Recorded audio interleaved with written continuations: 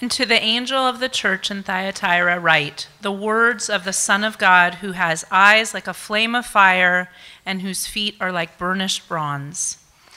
I know your works, your love and faith and service and patient endurance, and that your latter works exceed the first. But I have this against you, that you tolerate the woman Jezebel, who calls herself a prophetess and is teaching and seducing my servants to practice sexual immorality and to eat food sacrificed to idols. I gave her time to repent, but she refuses to repent of her sexual immorality. Behold, I will throw her onto a sickbed, and those who commit adultery with her I will throw into great tribulation, unless they repent of her works, and I will strike her children dead.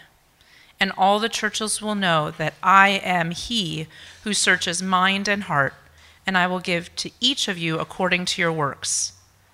But to the rest of you in Thyatira who do not hold this teaching, who have not learned what some call the deep things of Satan, to you I say, I do not lay on you any other burden.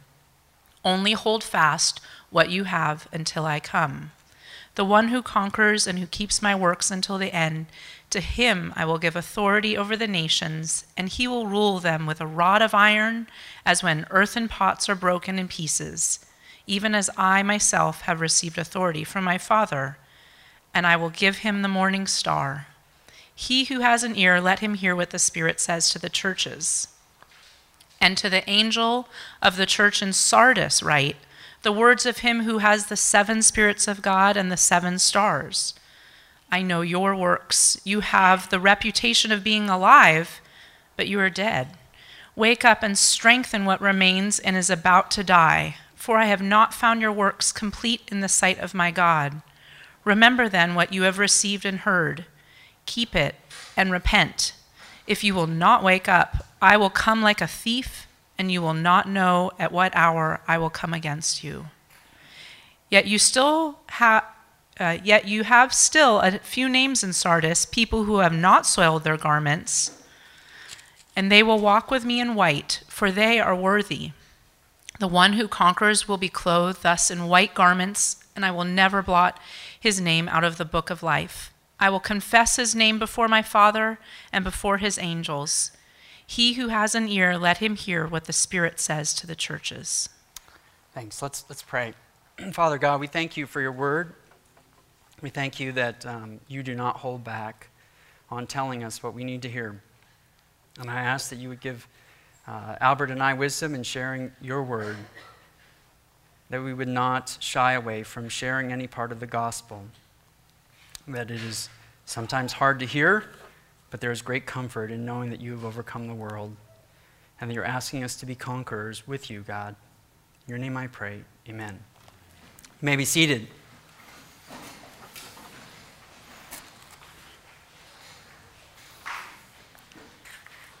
So this first church this morning, I hope I'll have a bulletin there.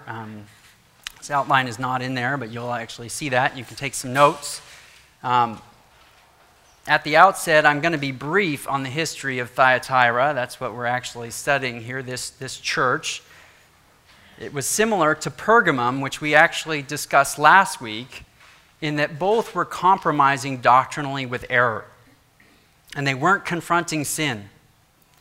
What was beginning to happen in Pergamum was something that was defining the church in Thyatira as well. The idolatry and the immorality that we see in Pergamum by the church body was being taught by the leadership, by this Jezebel we have here, specifically a woman that had assumed authority in the church in Thyatira. So to get a little context on this church in Thyatira, Thyatira was a gateway city to Pergamum. As Pergamum was this big city, Thyatira acted as this buffer and a shield before the enemies could actually get to Pergamum. Right? During the Pax Romana, or Roman peace, Thyatira became a commercial city, known for its wool and its purple dye and dyeing cloth, big on textiles. The commercial trade for textiles gathered people together to form what we call guilds, or what we now consider trade unions. And these trade unions got together And the unique thing about these trade unions or these guilds, or these people, these guilds each had its own god. If you were in a guild, you worshiped that guild's god. To top it off, that guild had other activities. We find it had sacrifices, feasts, immoral orgies, things like that went along with this guild. If you wanted to be a member in good standing in this particular guild, you participated in whatever those activities were. Otherwise, you would reap the consequences of not participating. Now, other than Revelation, what we know about the city of Thyatira, let's see here, leave those up there for a second. Other than Revelation, what we know about the city of Thyatira is from Acts chapter 16. So if you could turn with me in your Bible to Acts chapter 16. Some of you may remember this woman named Lydia. And somewhere, chapter 16, verse 11, the book says this. This is a section on the conversion of Lydia, this woman. So setting sail from Troas, we made a direct voyage to Samothrace, and the following day to Neapolis. From there to Philippi, which is the leading city of the district of Macedonia and a Roman colony. We remained in this city some days, and on the Sabbath day, we went outside the gate to the riverside, where we supposed there was a place of prayer. And we sat down and spoke to the women who had come together. One who heard us was a woman named Lydia from the city of Thyatira, a seller of purple goods, who was a worshiper of God. The Lord opened her heart to pay attention to what was said by Paul. And after she was baptized, and her household as well, she urged us, saying, "If you have judged me to be faithful to the Lord, come to my house and stay." And she prevailed upon us. So we see here that Lydia was a seller of purple goods. My favorite color, most likely on a business trip in Philippi, when she heard Paul preach the gospel and she was converted. She returns home along with her household after getting baptized, and they start the church in Thyatira. Now, one of the things to remember is the book of Revelation is written in about 95-96 AD. The book of Acts in this time is written a lot earlier, maybe 40, 50 years before that time. So, this church has been around a while. Last week we looked at Pergamum. We saw a church that was unfaithful in that it refused to call out or discipline the people in the church that were believing. You could be wed to the world and its practices and still be a follower of Christ. So they taught this tolerance, and that's where we get this is the tolerant church. They thought you could be tolerant of the sexual immorality and the idolatry. And this week in Thyatira, we'll see that the love in the church, there is love in this church in Thyatira. So they are doing loving things. But without holiness or with unrepentant sin, it eventually descends into immorality. Our aim this morning is to see that you could be a very loving church by the world's standards. But if you don't have the holiness, if you're not willing to confront the sin and false teaching, the church will descend into immorality. So go back to Revelation chapter 2, and we'll start from there.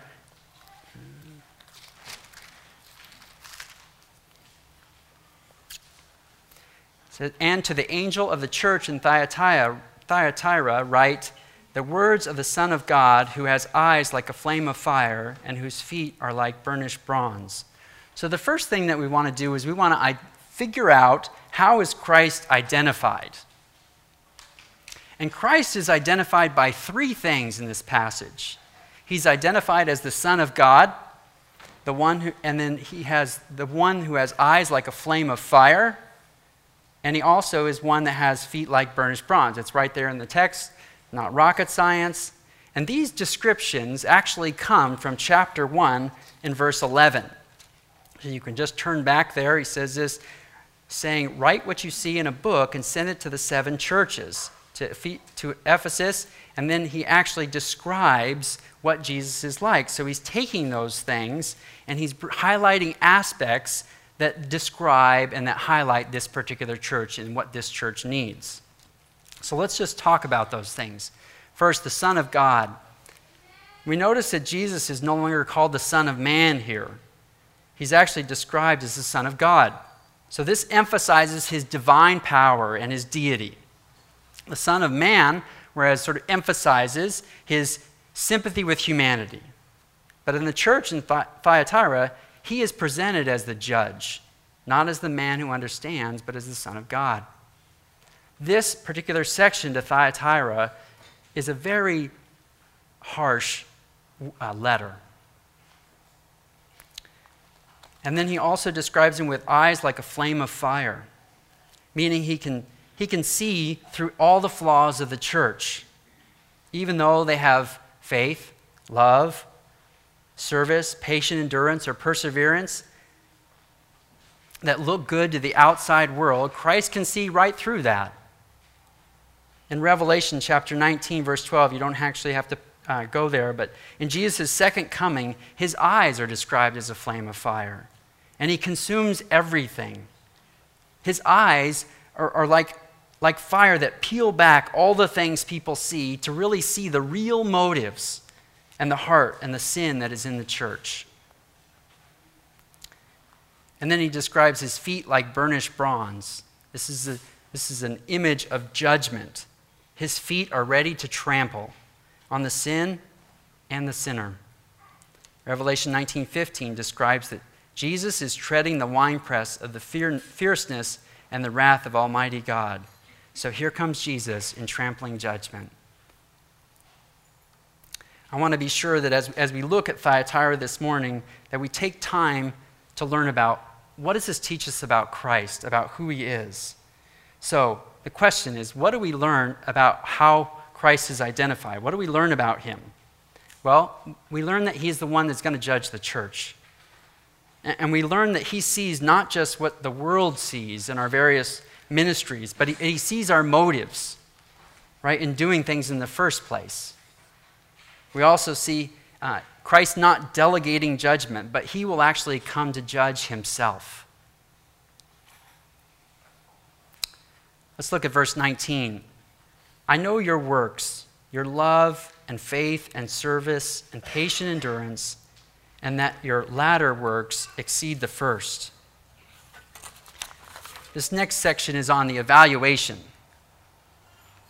What is Christ saying about the condition of Thyatira? What sort of compliment is he going to be giving these people in this church?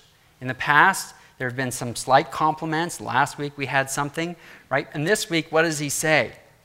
And I'm going to break this section, sort of this evaluation, into two separate sections, similar to what I did last week. There's a commendation, some things they're doing well, and then there's a concern, what are they not doing well? So the first section is verse 19, which I just read. So in his omniscience, Jesus commends them for four things. He commends them for their love, for their faith, their service, and their patient endurance, or their perseverance in some other translations. So he says, you're a caring people. I mean, you really show acts of love. And I know that the world should actually know us by our love. But this love was just an all sort of happy, slappy type of love, where it's just encouraging. It's not what actually love should be. Love should not only be encouraging, but it should also be honest and real, and that actually, as Scripture says, we need to actually, when we are actually confronting someone, we do it with love, so that someone knows that we're desiring to restore a brother, not just encourage you and not tell you the truth. So they're a caring people, right? But they're not actually sharing the truth, so they're not really loving. And then you have faith. He says you're consistent and you're dependable, you show up. Right? This is sometimes the hallmark of a tender church. Lots of people that show up and do things. And much like his encouragement, he says in verse 25 to hold fast, he commends them for their dependability. You guys are great. You show up. We have an event, you show up. And then he talks about two things that as a result of their love and faith. He talks about their service. Your love is producing service. You are taking action on that love. You're not just love for the sake of love. You're actually doing something about it. So if there's a need in the church, you're actually doing something. And when he talks about the patient endurance, he's saying your faith is producing perseverance. You're able to hang in there even during difficult times. The question is, what do we learn about Christ from this encouragement or this commendation? Well, we learn that Christ values this faith, love, service, perseverance in the church. But he doesn't want to see those things without sound doctrine to go with it, without Christ as the basis for why we do things. I know Rod says this, our orthodoxy should inform our orthopraxy. Well, sort of in non-theological terms, our doctrine needs to inform our practice, right? The world should see our love, our faith, our service, and perseverance because of our Savior and who he is and what he's done. But now let's transition to the concern that Christ has for the church. So there is something that he's actually worried about or concerned about, and that's what he's going to share with them. There are three identified groups of people, right? So there are three groups that he's going to call out. One of them is an individual, and these other people that are involved in the church. So this first one is Jezebel.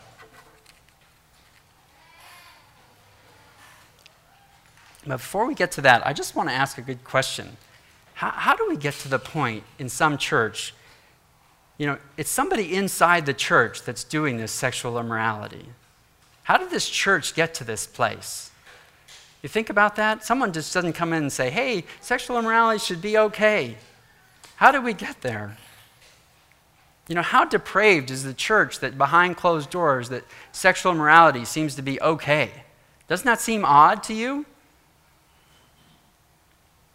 But I've noticed this, that sin in the church often creeps in gradually.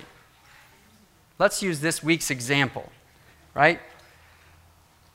It would be shocking for someone to come in and tell us at Gateway, hey, I just want to let you know we're going to start receiving as members and leaders of the church men and women who are living the homosexual lifestyle. Just want to let you know that. The elders have decided that's what we're going to go with. That would be shocking.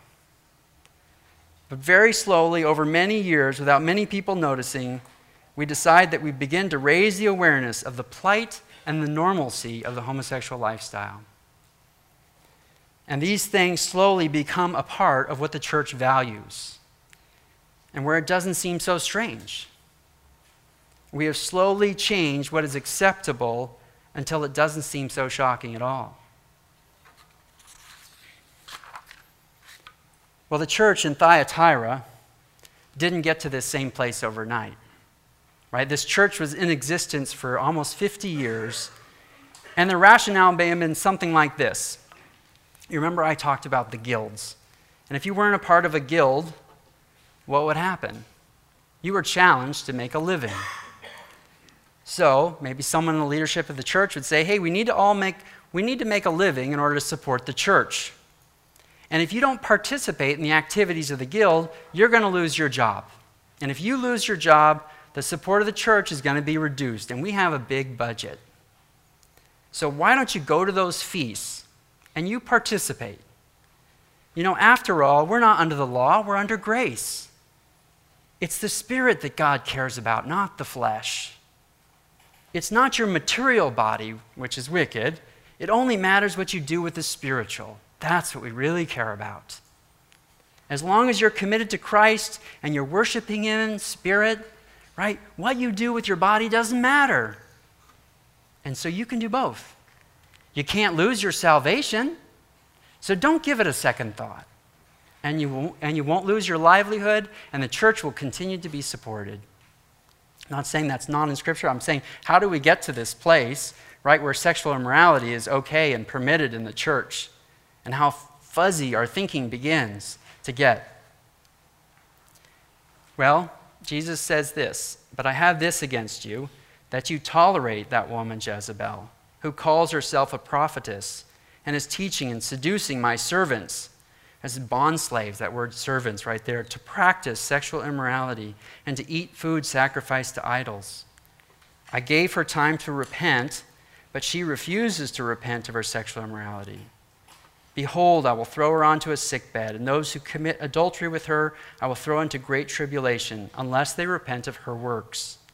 And I will strike her children dead, and all the churches will know that I am he who searches mind and heart, and I will give to each of you according to your works. So the first people group or person is Jezebel, and she's teaching and seducing the people in the church. She's not from the outside. There's a woman on the inside of the church. And this isn't, for those of you who provide a little context, this isn't the same woman hundreds of years later in the Old Testament, but she represents someone. Most likely, I don't know very many people that name their child Jezebel. It's possible. But it's really what she represents. She is a Jezebel type of figure. And she's influencing the church into idolatry and immorality. And Jesus calls her out specifically. The church was not tolerating her, but they were allowing her to teach the people. Like the church in Pergamum, they were not taking a stand on doctrine and for Christ's church to be pure. Jezebel also was calling herself a prophetess, meaning she was speaking for God. She was causing them to be disloyal to their master. Jesus calls them my bondservants or my slaves. That's the term doulos. And their master is Jesus Christ. And if you're not familiar with the Old Testament Jezebel, some wonderful stories, but I will tell you about her demise because that's the most interesting part. See, the Old Testament Jezebel had set up temples to Baal everywhere. D.G. Barnhouse, Donald Gray Barnhouse says this. He says that wicked priests of Baal were despicable sex perverts. That's how he describes them. But see, back in 2 Kings 9, the Lord had had enough of Jezebel. And what he does is someone shoves her out of a window, and she gets eaten by dogs. If you want to look at that in your spare time in 2 Kings 9. You couldn't get much worse than getting eaten by a dog. So Jesus compares this Jezebel in Revelation with the offenses of the Jezebel in the Old Testament and says she is basically the lowest scum of the earth. And the amazing thing that I find in here is verse 21. I gave her time to repent, but she refuses to repent of her sexual immorality. You know, Jesus has withheld his judgment from her for a period of time, but she has actively refused the rebuke of Christ. This is not sort of a passive, I have not paid attention. Some things have happened to me and they're kind of circumstantial. This is an active hardening of her heart. She is committing adultery on a bed, so Jesus sort of uses that bed analogy and states he's going to throw her onto a deathbed. This is severe judgment. And the next group are the Christians. There are Christians in the church committing adultery with her. I don't know if it's more shocking that there were Christians involved in this, as Jesus calls them his servants, his bondslaves. Christ says this group also is going to be thrown out on a sick bed unless they repent. And this is sort of a bed of illness and tribulation. It's going to get bad unless they repent and stop committing adultery with this Jezebel. They're going to have a lot of trouble with Christ the judge, and they're going to receive a great chastening. And the last group we have here is what I call second generation Jezebelians. We don't know specifically if it's actual children, but we know that they will be killed. And the immorality and the idolatry has been going on for a long time. Long enough so this is the second generation of people that have taken it on.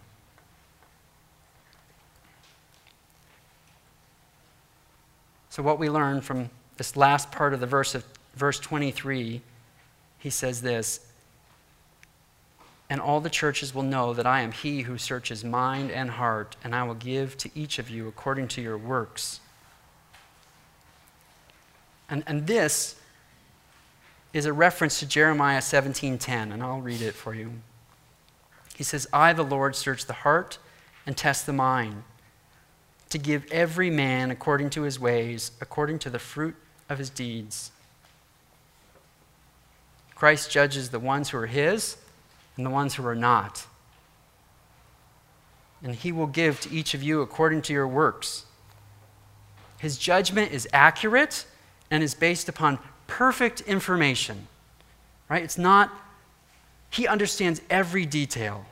We're not talking about man judging imperfectly, right, with all kinds of mixed motives in there. We're talking about the King of Kings judging with righteous judgment.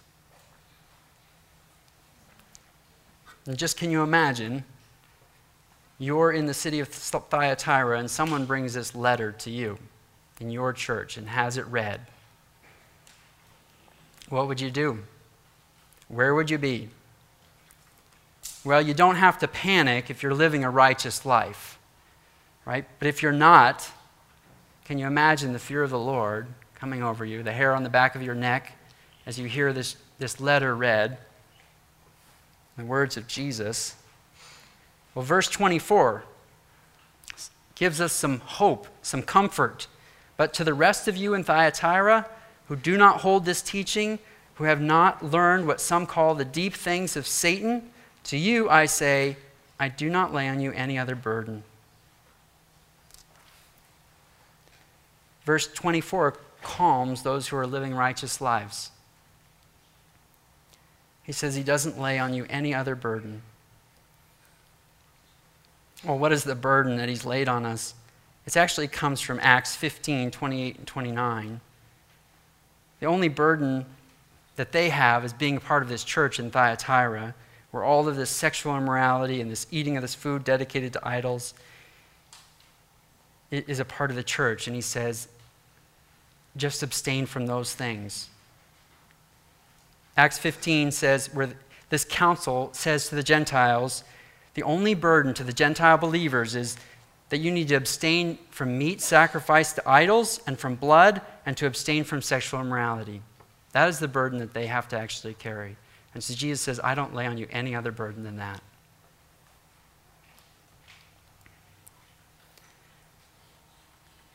Question I have, what are the deep things of Satan?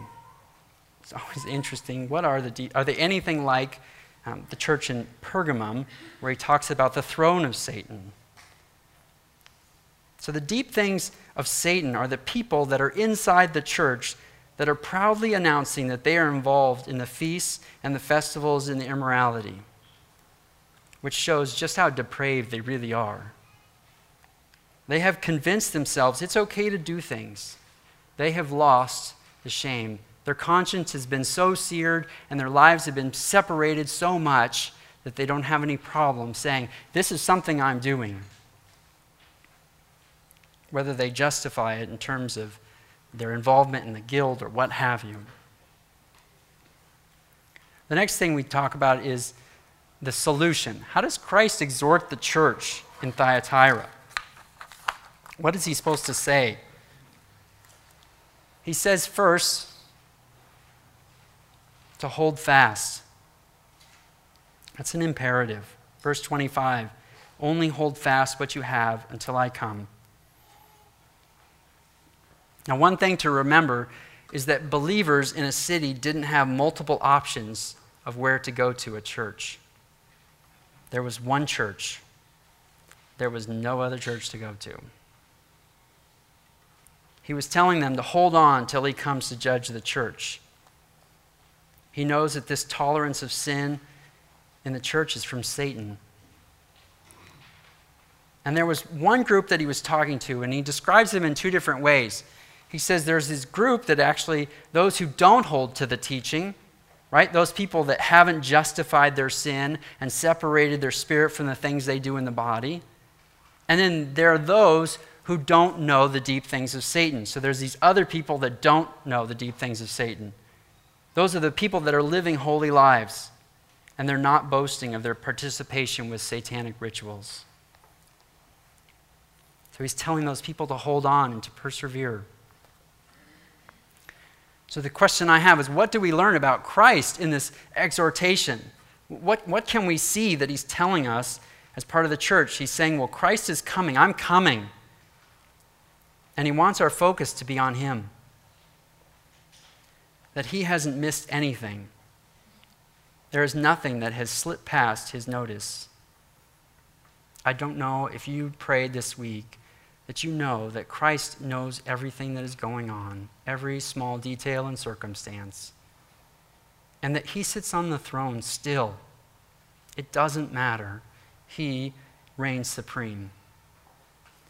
And sometimes we need to preach to ourselves that very message in light of circumstances that happen to us. Let's look at verse 26 to 29 as we look and see the evaluation. What does Christ expect from his church? Verse 26, the one who conquers and who keeps my works until the end, to him I will give authority over the nations, and he will rule them with a rod of iron, as when earthen pots are broken in pieces, even as I myself have received authority from my Father. And I will give him the morning star. He who has an ear, let him hear what the Spirit says to the churches. So the first thing he says is to listen and pay attention. This is from verse 29. And then he says, to the ones that are conquerors, to those that are faithful, those that keep my works, who are obedient. It's in a similar pattern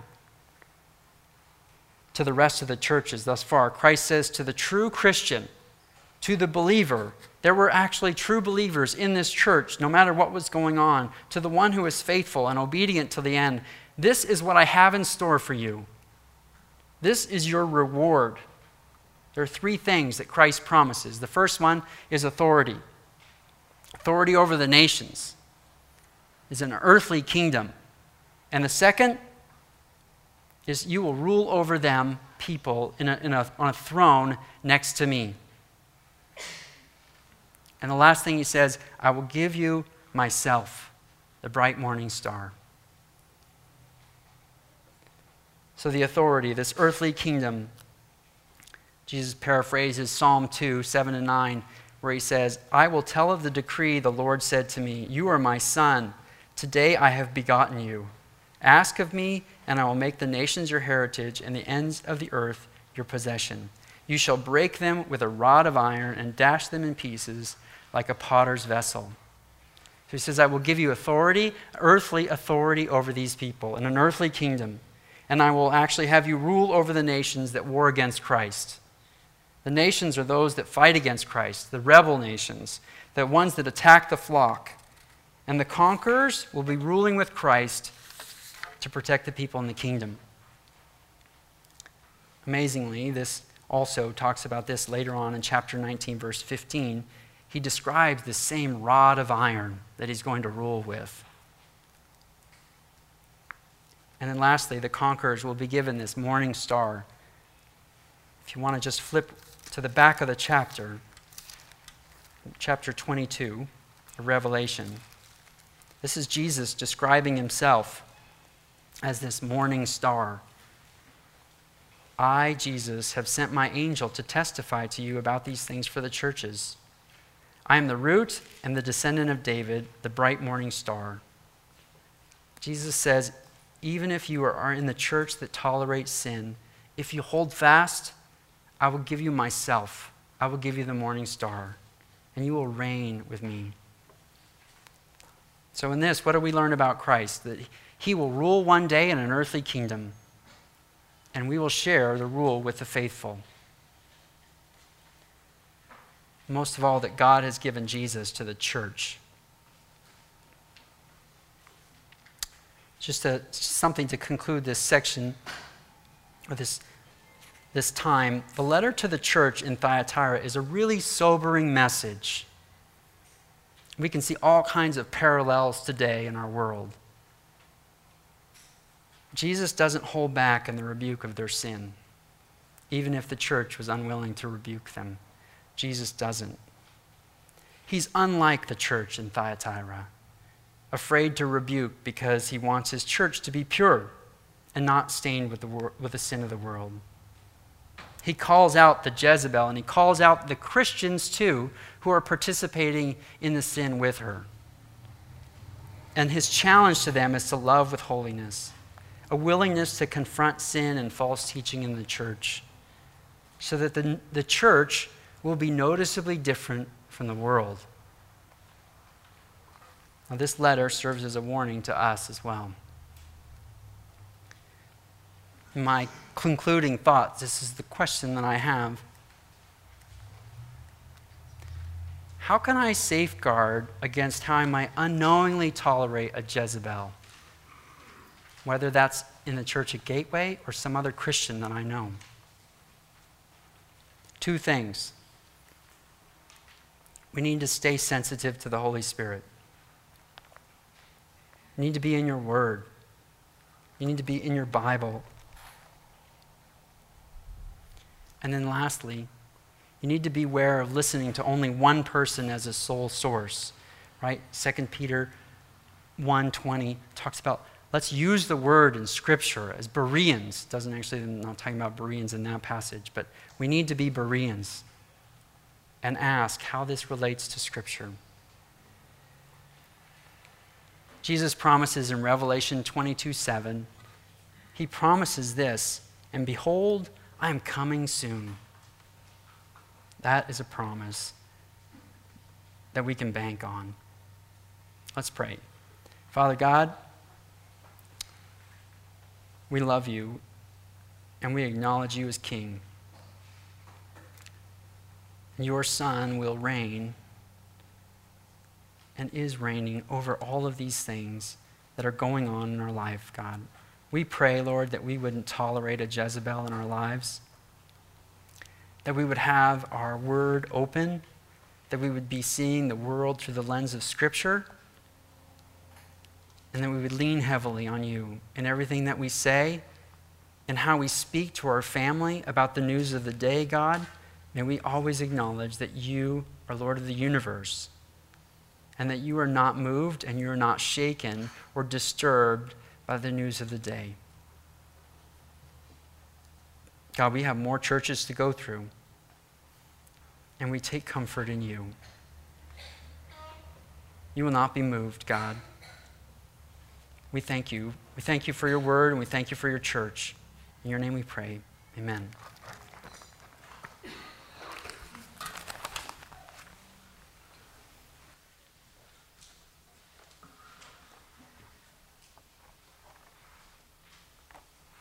Thank you, Matt.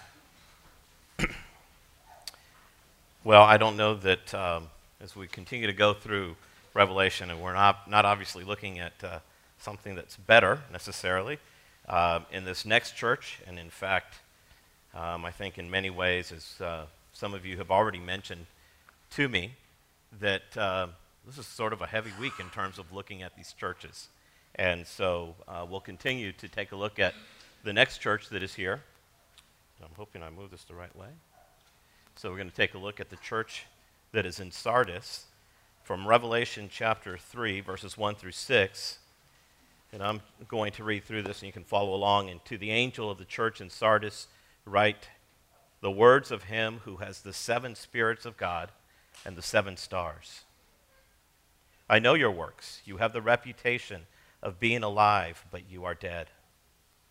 Wake up and strengthen what remains and is about to die, for I have not found your works complete in the sight of my God. Remember then what you have received and heard. Keep it and repent.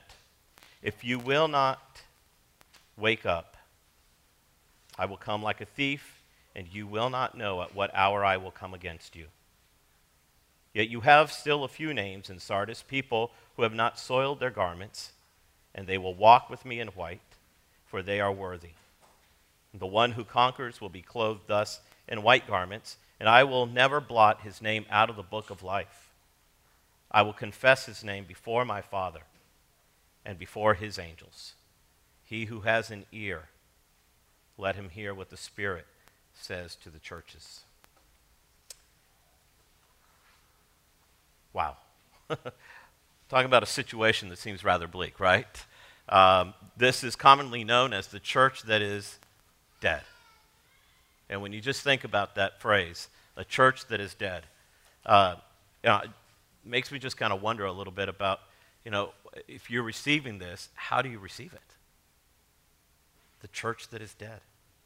It was a church that was supposed to have Christians in it. Francis Schaeffer has stated that the meaning of the word Christian has been reduced to practically nothing, because the word Christian as a symbol has been made to mean so little. It has come to mean everything and nothing. And I think that today we probably see that happening, right before our very eyes. Maybe this past week's decision from the Supreme Court has you feeling the same way, feeling outnumbered. And I think for all of us that have been aware of the moral decay around us, we're not at all surprised by the ruling on Friday. It has been in our lifetime that we have witnessed non-biblical moral standards that have become acceptable, celebrated, and now they are protected by the law. And I suppose the question many of us are asking is, what do we do as Christians? I recently heard the results of a study that talked about Christians in the United States. And for the first time in the history of this nation, the number of self-identified Christians is down to nearly 2/3 of the population. Right now, it's about 70.6% is what they said. And for us as a country, this is a new low.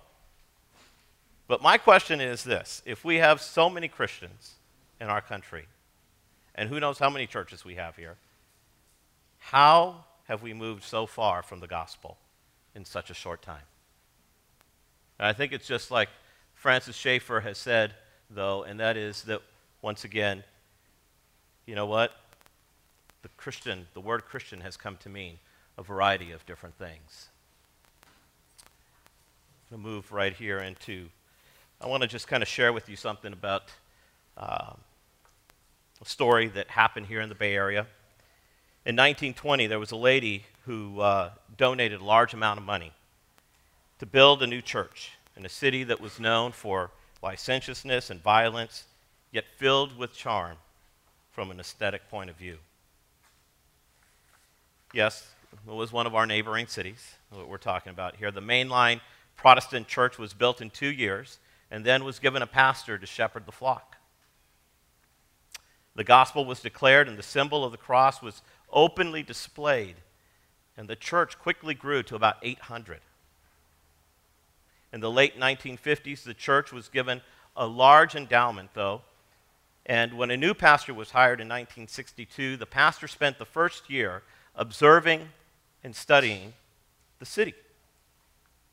And at the end of his first year, he landed on 2 things that would change the church. The first one was that, there was a paucity of new ideas available to the church on how to minister to the city. And secondly, he said new structures and models were needed for missions, for a new mission for the church. And so they wanted to move the church then to be a church of operation. And so the idea was, let's go about doing things now. That's what's important. Here's the city in front of us. We need to do things for people. Well, eventually, they would take down the cross from their church. It was because they said the cross is oppressive. And in fact, the leadership of the church said that it was key to transforming their worship. But they kept the liturgy.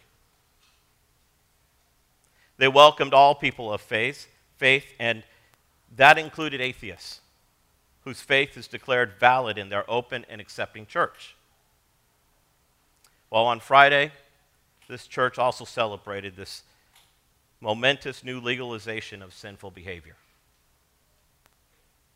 Perhaps the quote that best sums all of this up that was given by their high-profile pastor was this: the church keeps trying to tell us that the cross is here to save humanity. But the truth is, only humanity can save the cross. What a tragedy. Self-proclaimed Christians engaged in worldly affairs that has led to another dead church. very close by to us. And there are many others. And so as we take a look at this church, this is the same thing. This is exactly what Christ was talking about. We're going to take a look first here, and our outline is pretty familiar. You've already seen it a few times. And it begins with the one who was speaking through John, and that's Jesus. And remember that when Jesus speaks to John to write to the angel of the church in Sardis, he's speaking to the leader or the elder, the pastor of the church. And he is to read this entire letter called the Revelation of Jesus Christ, which God gave him to show to his servants, as it says. So it is very likely that the same letter had been taken first to Ephesus and read by the angel for that city, which means messenger from God. So it was read to the congregation in Ephesus. Then that elder or leader messenger stayed at his church, and then the remaining 6 moved to the next church in Smyrna. And then 5 moved to Pergamum, and then 4 to Thyatira, and now there are 3 in Sardis. And in this particular letter to the church of Sardis, Jesus describes himself as he who has the 7 spirits of God and the 7 stars. And so far, in each of the descriptions of the writer or the correspondent here, to the previous 4 churches at least, they come out of the vision that is in chapter 1, specifically the vision of the glorified Christ. And you can see that in verses 11 and following. However, in this case, that vision has to also share with a component that is found earlier in chapter 1, verse 4, where we find, it says there, grace to you and peace from him who is and who was and who is to come, and from the 7 spirits who are before his throne. And that designation, of course, refers to the Holy Spirit. And so for the first time, we're kind of seeing the introduction here of the Holy Spirit into these churches and the importance here that goes with that. In fact, in Revelation chapter 1, verse 4, as I just mentioned, and then also in the following verses, the same standard for interpretation, which describes the 7 stars, is used here. So in verses 11, 16, and 20 of chapter 1, we understand that the 7 stars are the 7 messengers, the 7 shepherds, pastors, elders, leaders of the 7 churches. Verse 20, in fact, says, as for the mystery of the 7 stars that you saw in my right hand and the 7 golden lampstands, the 7 stars are the angels of the 7 churches, and the 7 lampstands are the 7 churches. Now, for the term 7 spirits, this may be a bit confusing here, but as I already stated, this is the first description that is not just describing Christ as the eternal, glorious, conquering, and returning judge and Savior. Jesus is described here with the 3rd member of the Trinity. In fact, Christ says, who has the 7 spirits of God. So this mention of the Trinity reflects the fact that there is but one God. But in unity of the Godhead, there are 3 eternal and co-equal persons. The same in substance, but distinct in subsistence. In fact, here at Gateway Bible Church, our doctrinal statement of the Holy Spirit declares, we believe that the Holy Spirit is the 3rd person of the Trinity, co-equal in essence and deity with the Father and the Son, who is continuously active in creation, salvation, sanctification, illumination, and intercession, gifting the early church with authenticating sign gifts and ongoing equipping gifts for ministry.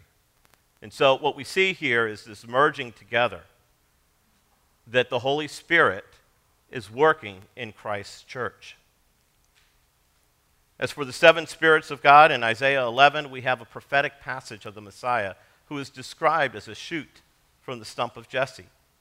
The prophecy of Jesus in verse 2 of chapter 11 tells us this, and the Spirit of the Lord shall rest upon him. And this refers to the Holy Spirit, and then it begins to identify 7 works of the Holy Spirit that would take place in Jesus.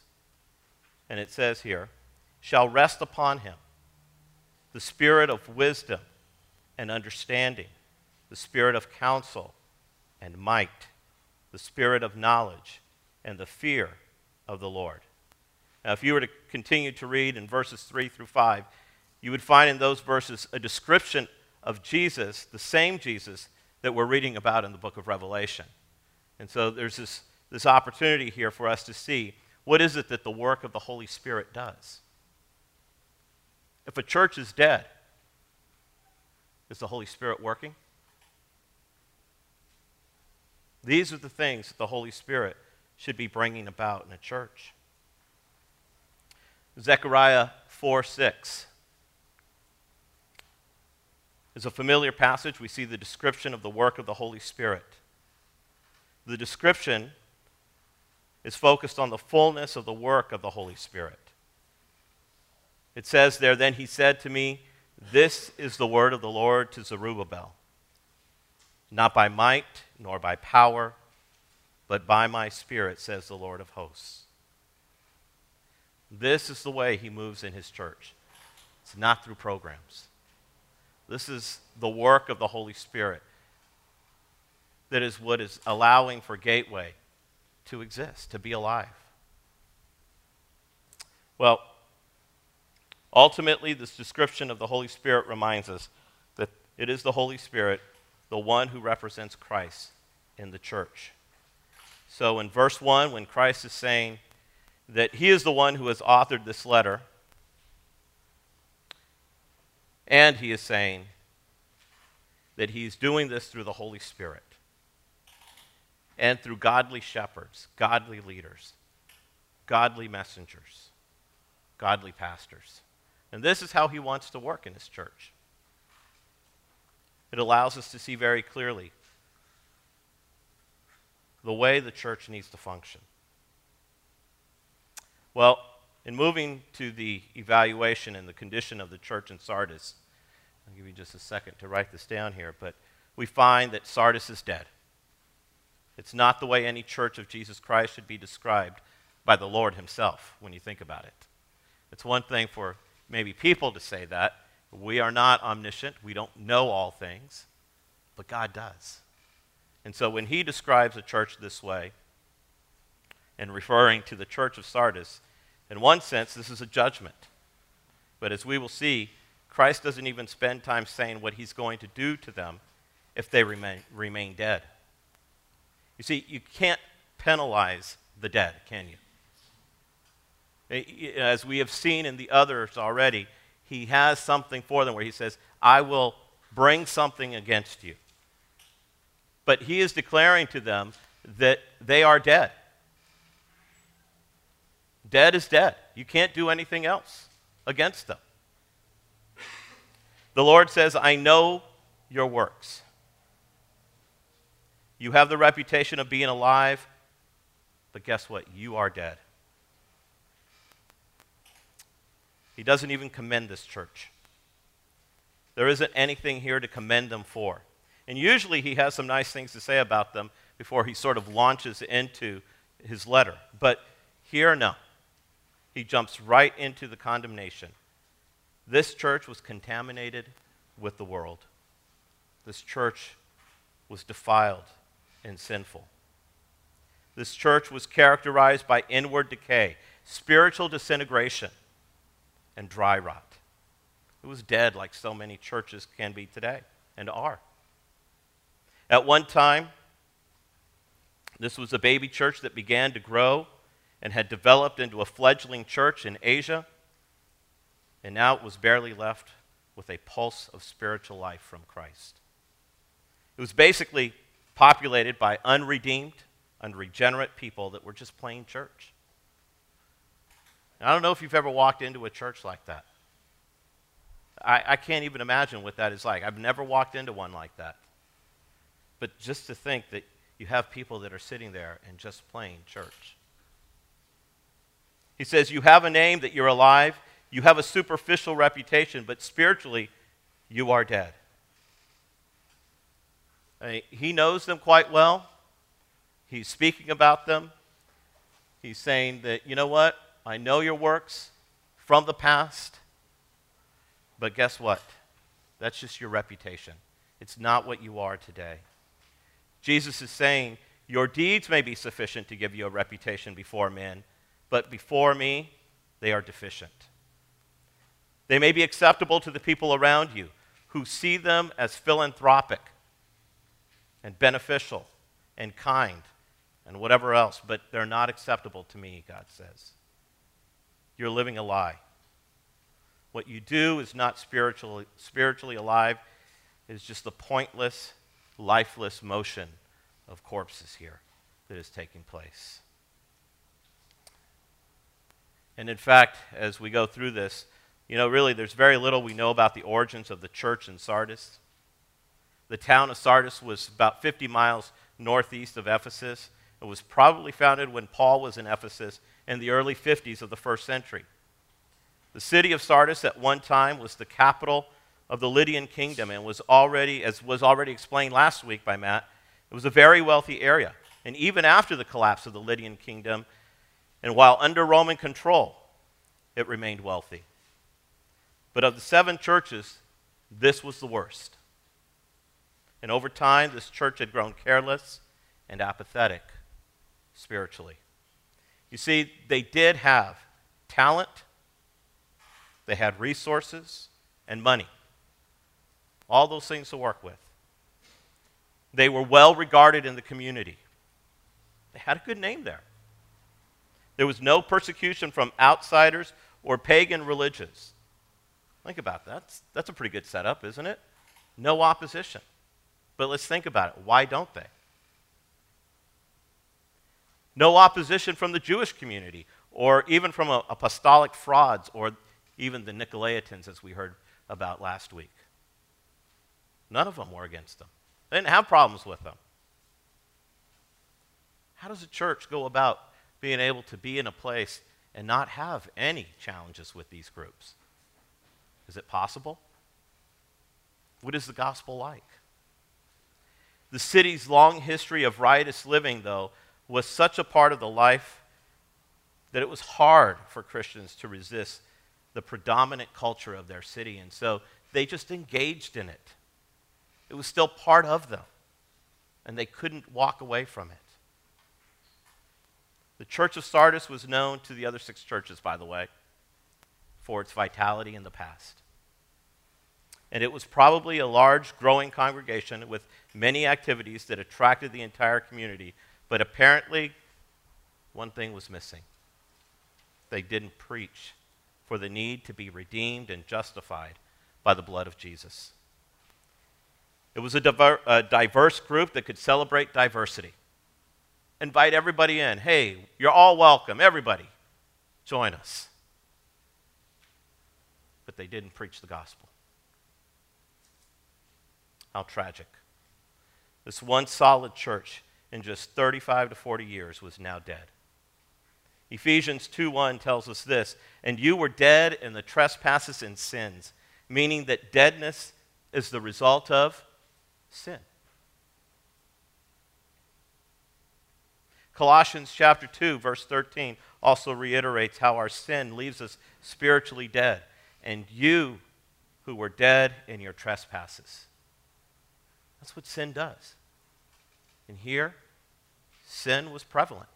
It was now a dead church. A church that was living in the deadness of sin. And these people were unredeemed spiritually. They were dead sinners playing church.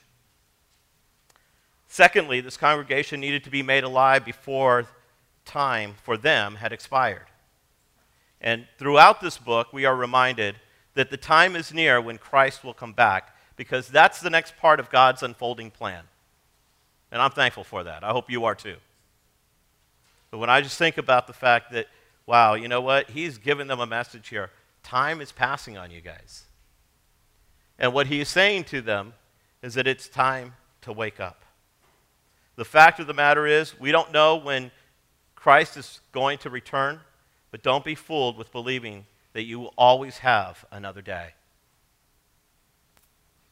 The phrase wake up is an urgent call to action and to stay alert. It's wake up. It's not wake up. It's supposed to be jarring. I was thinking back about this, and I remember I used to come home. This is probably when Alicia and Joel who are now 18, and Joel's just about 16, they were little. It was before they even started school. And I would come home from work, and I was teaching, I was coaching, and I would get home around 6:30 or so, 7 o'clock, and I'd been gone for about 11 hours. And I was just like, okay, you know what? I'm tired. And dinner's just about ready. And I would sit on this recliner that we had, and I loved it. Rebecca, you remember the recliners. She would say, I love these things.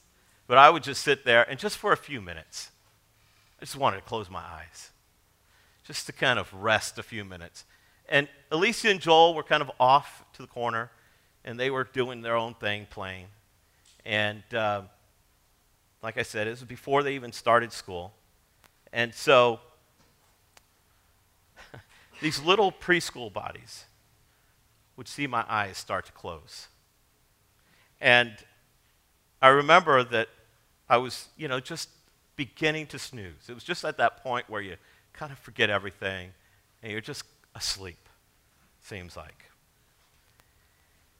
And I would hear in gleeful tandem, "Wake up, wake up!"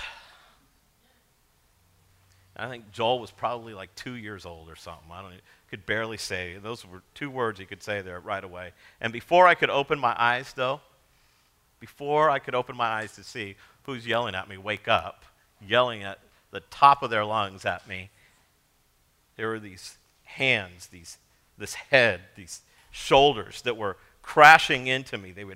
These little bodies, they had catapulted themselves right into me. And of course, Daddy's indestructible, right? And there I was, being jarred awake by them. Well, they would laugh and run off, waiting for me to close my eyes again, right? But I had been warned.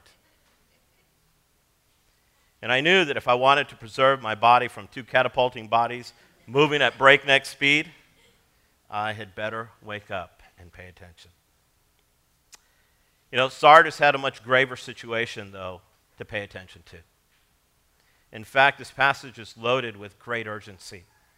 The church of Sardis was in need of a spiritual transplant, but they didn't know it. Time was of the essence. There was very little time to revive this church. And the question for this church was, who cared enough to do something about their condition? Verse 4 tells us of the last remaining hope that they have to keep the church alive. It says, "Yet you still have a few names in Sardis, people who have not soiled their garments, and they will walk with me in white, for they are worthy."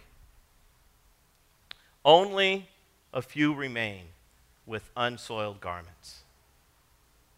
The testimony of believers to the unbelieving had begun to cease. Think about that. What's your purpose? Last week, Matt mentioned this very point, that all too often believers can find themselves compromising and becoming more like the world rather than like Christ. Once walking with Christ and their brothers and sisters in the Lord, and now walking with the world.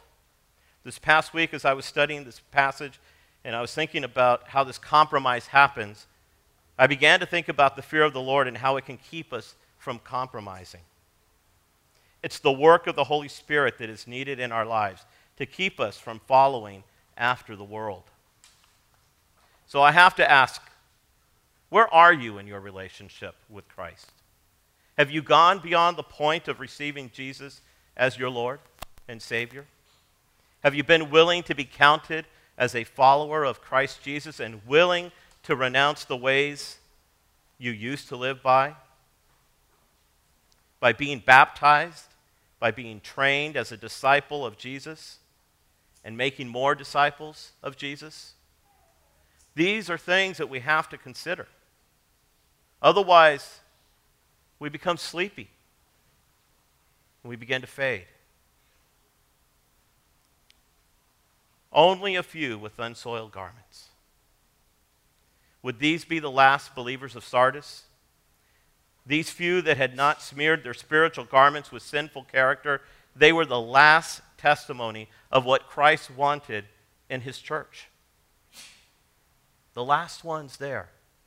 Jesus said, "They will walk with me in white, for they are worthy." The willingness of these believers to remain sanctified in the presence of unbelievers that filled their church meant that they were fit for the kingdom of God. You see, in Sardis, there was only one church to go to, only one. These believers couldn't just pick up and move to the next church and say, let me go find a better church here.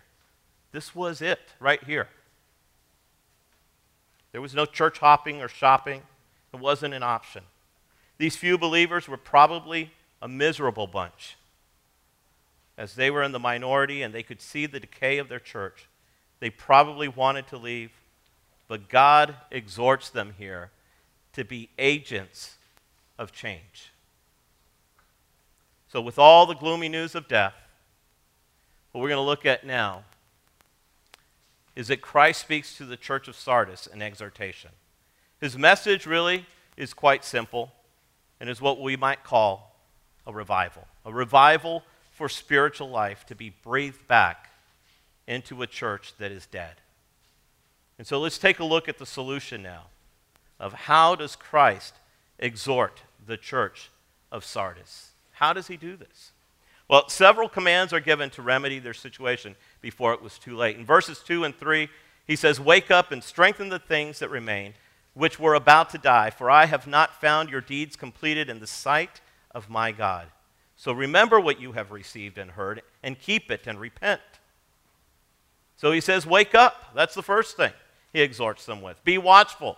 The idea is wake up and prove yourself to be watchful.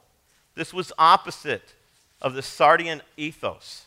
They had been watchful. They hadn't been watchful about anything. In fact, 1 Thessalonians 5, Paul addresses the issue of staying alert. And he says, "For you yourselves are fully aware that the day of the Lord will come like a thief in the night. Be ready." Then in verse 6, he says, "So then let us not sleep," he says, "as others do, but let us keep awake and be sober." Verse 8 goes on to say, "And having put on the breastplate of faith and love, and for a helmet the hope of salvation, to obtain salvation through our Lord Jesus Christ." The command is, be vigilant and ready to battle spiritual darkness. Question, how do we prepare ourselves to stay awake, to be alert? And this is what he tells us to do, to allow ourselves to be prepared, to be alert, to be awake. Bottom line, this is a call to reverse the current attitude in Sardis. And the current attitude was to sleep. They were just sort of hanging around in a daze. Well, if you want renewal, if you want revival, if you want to pour life into a dead church, then people need to wake up. That's the idea. Be alert. Look at what's happening. Make an evaluation and see where you are, care, and get involved. Secondly, he says, strengthen what remains. Strengthen the things that remain. The few remaining remnants of a strong beginning needed to be reinforced and made stronger. From the passage, we don't know what those things were, but whatever redeeming ministries and people were still in place, they needed to strengthen them. They had the form, but they had lost the function in most other things. And what was dominating the landscape of this church, well, it was really pretty sad, wasn't it? This is why here at Gateway Bible Church, we try to uphold the importance of preaching the Word of God. And we try to sing music that focuses on the grace of God towards man and focuses on the character of God.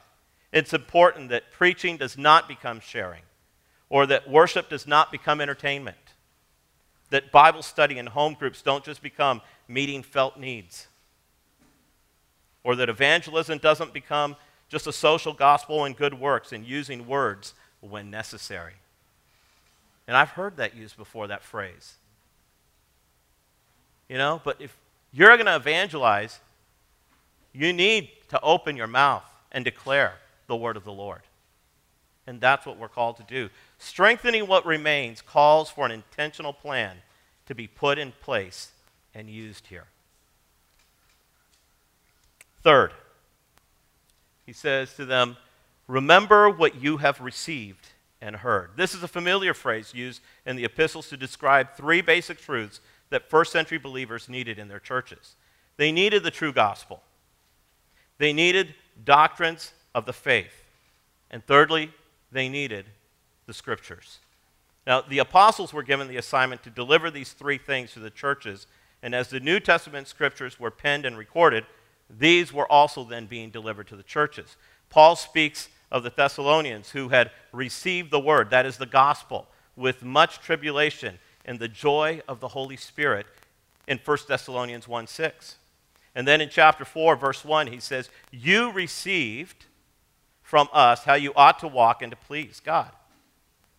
In 1 Timothy, Paul writes, "I hope to come to you soon, but I am writing these things to you so that if I delay, you may know how you ought to behave in the household of God, which is the church of the living God, a pillar and buttress of the truth." Hey, they were receiving this. And he's telling them, remember what you have received and heard. The church of Sardis needed to get back to the basics here. Next, the church of Sardis needed to remember to keep it. You know, every generation will need to decide what they're going to keep. In Jude, verses 3 and 4, it says, "Beloved, although I was very eager to write to you about our common salvation, I found it necessary to write appealing to you to contend for the faith." Remember that series? Contend for the faith. That was once for all delivered to the saints. Another word for keep is to obey. The church in Sardis needed to take what they had received and start to obey it. Friends, that's a big responsibility, isn't it? Obey it. Fifth, repent. With remorse and sorrow, the church of Sardis needed to turn away from their sinful ways. This is really the beginning. The heart has to be addressed first. I can't help but think of 1 John chapter 1, verses 8 through 10, where it says, "If we say we have no sin, we deceive ourselves and the truth is not in us. If we confess our sins, he is faithful and just to forgive us our sins and to cleanse us from all unrighteousness. If we say we have not sinned, we make him a liar, and his word is not in us." Boy, I tell you what, these words were appropriate. And you know what? They still are for us today, because there's still sin that creeps into our lives. And now let me finally move into the last part, which is to contemplate a little bit about what does Christ expect from his church? What is it that he expects from us? First of all, he tells us, you know, it's important for us to stay alert. All believers need to be on guard. And Colossians 2, 6 through 8 is an important verse for us to keep in mind here. "Therefore, as you have received Christ Jesus the Lord, so walk in him, rooted and built up in him, and established in the faith, just as you were taught, abounding in thanksgiving." And here comes a very important part. "See to it that no one takes you captive by philosophy and empty deceit, according to human tradition, according to the elemental spirits of the world, and not according to Christ." Prepare yourself. Know it. The Word of God. Know it. So that you know when you are being fed a philosophy that is contrary to the Word of God. If you've received Christ Jesus as Lord, it is your responsibility to grow up in the faith. Gateway has many different opportunities for you to grow, including baptism, membership, small groups for discipleship, home groups as well. You see, you need to be an active participant for declaring the truth. But first, you need to learn the truth of the gospel. Next, keep your robe of righteousness from being stained. The few believers that were in the church of Sardis were given assurance that they would never lose their salvation. But obviously, some of them had sinned at times. But Jesus says this to them: "The one who conquers will be clothed thus in white garments, and I will never blot his name out of the book of life. I will confess his name before my Father and before his angels. What an assurance. But friends, don't let sin reign in your mortal bodies. Keep yourselves as pure and undefiled. Remember that when you begin to compromise, you're no longer keeping only to Christ. You can't serve both God and the world at the same time. You're going to love one more than the other. Lastly, when sin is present, repent and get back on track right away. He who has an ear, it says, let him hear what the Spirit says to the churches. It is the Holy Spirit that speaks to us and convicts us of sin. And if you're truly a Christian and you know that God is speaking to you about some action steps that need to be taken, I plead with you today, do it. Don't wait. You know, a church with Christians that are only Christian in name and not in submission to Christ and the Holy Spirit is beginning to die.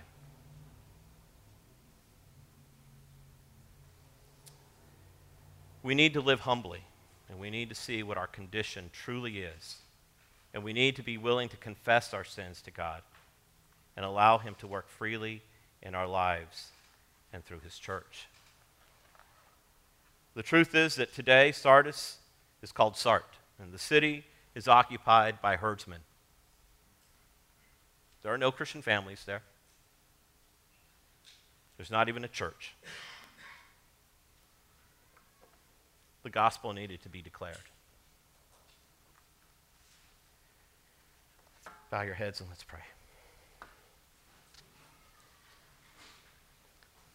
Father, as we have had the opportunity to look at these churches and the words that you had to speak to them, we see ourselves today at the same crossroads, understanding that we need to be vigilant. We need to be alert. We need to know the truth of your word and not allow ourselves to be saturated by the ways of this world. These are not easy words for us, because all too often we desire simply for your love.